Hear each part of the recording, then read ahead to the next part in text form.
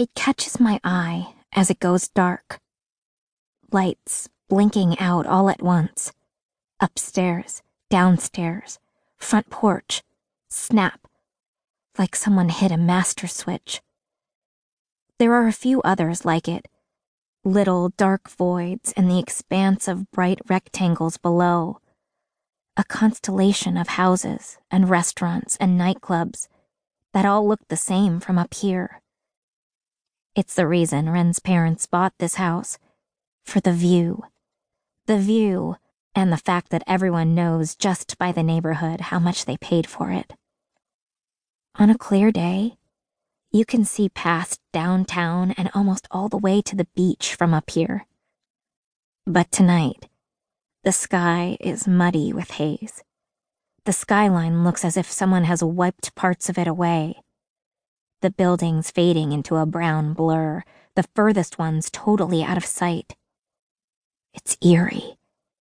I bring my eyes back to the house that just went dark and wish that I could do that right now. Flick off my lights, done for the night. Do not disturb. Instead, I have to turn back around, look straight into the high beams. I don't want to have this fight. Jessa. His voice is impatient. Are you even listening to me? Of course I'm listening to you, I say, twisting back around. I bring my eyes back to his, resisting the urge to turn away from him again. I hate it when you do that, Ren said when I did it a few seconds ago, his voice sharp and accusing. I tried to laugh, to make light of it, but the sound got caught in my throat.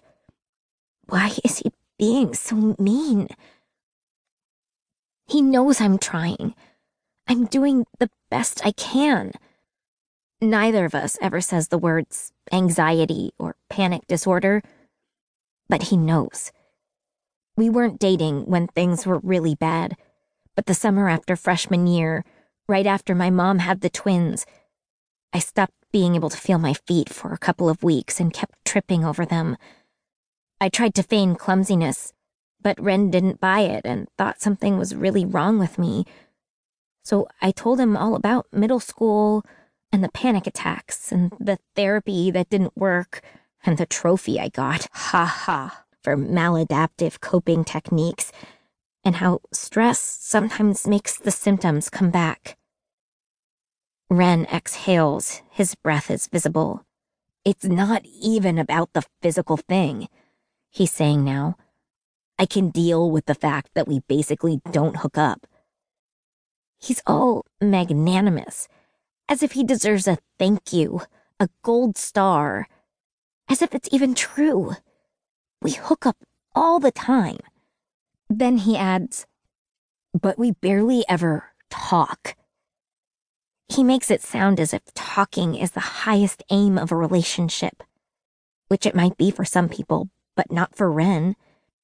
Talking is overrated, he whispered right before he kissed me for the first time, 2 years and 2 months ago, exactly, on Halloween freshman year. I want more, he tells me now. I need more. Connection. Depth. He runs his hands through his hair.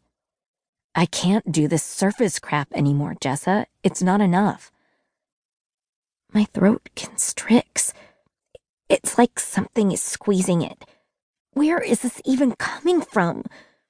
Somewhere deeper, in a room I don't go to. There are answers I don't want. I reach for a strand of my hair and start twirling. Here I go down Circle Road, strong and hopeful-hearted, through the dust and wind up just exactly where I started. Here I go down Circle Road, strong and hopeful-hearted, through the dust and wind up just exactly where I started.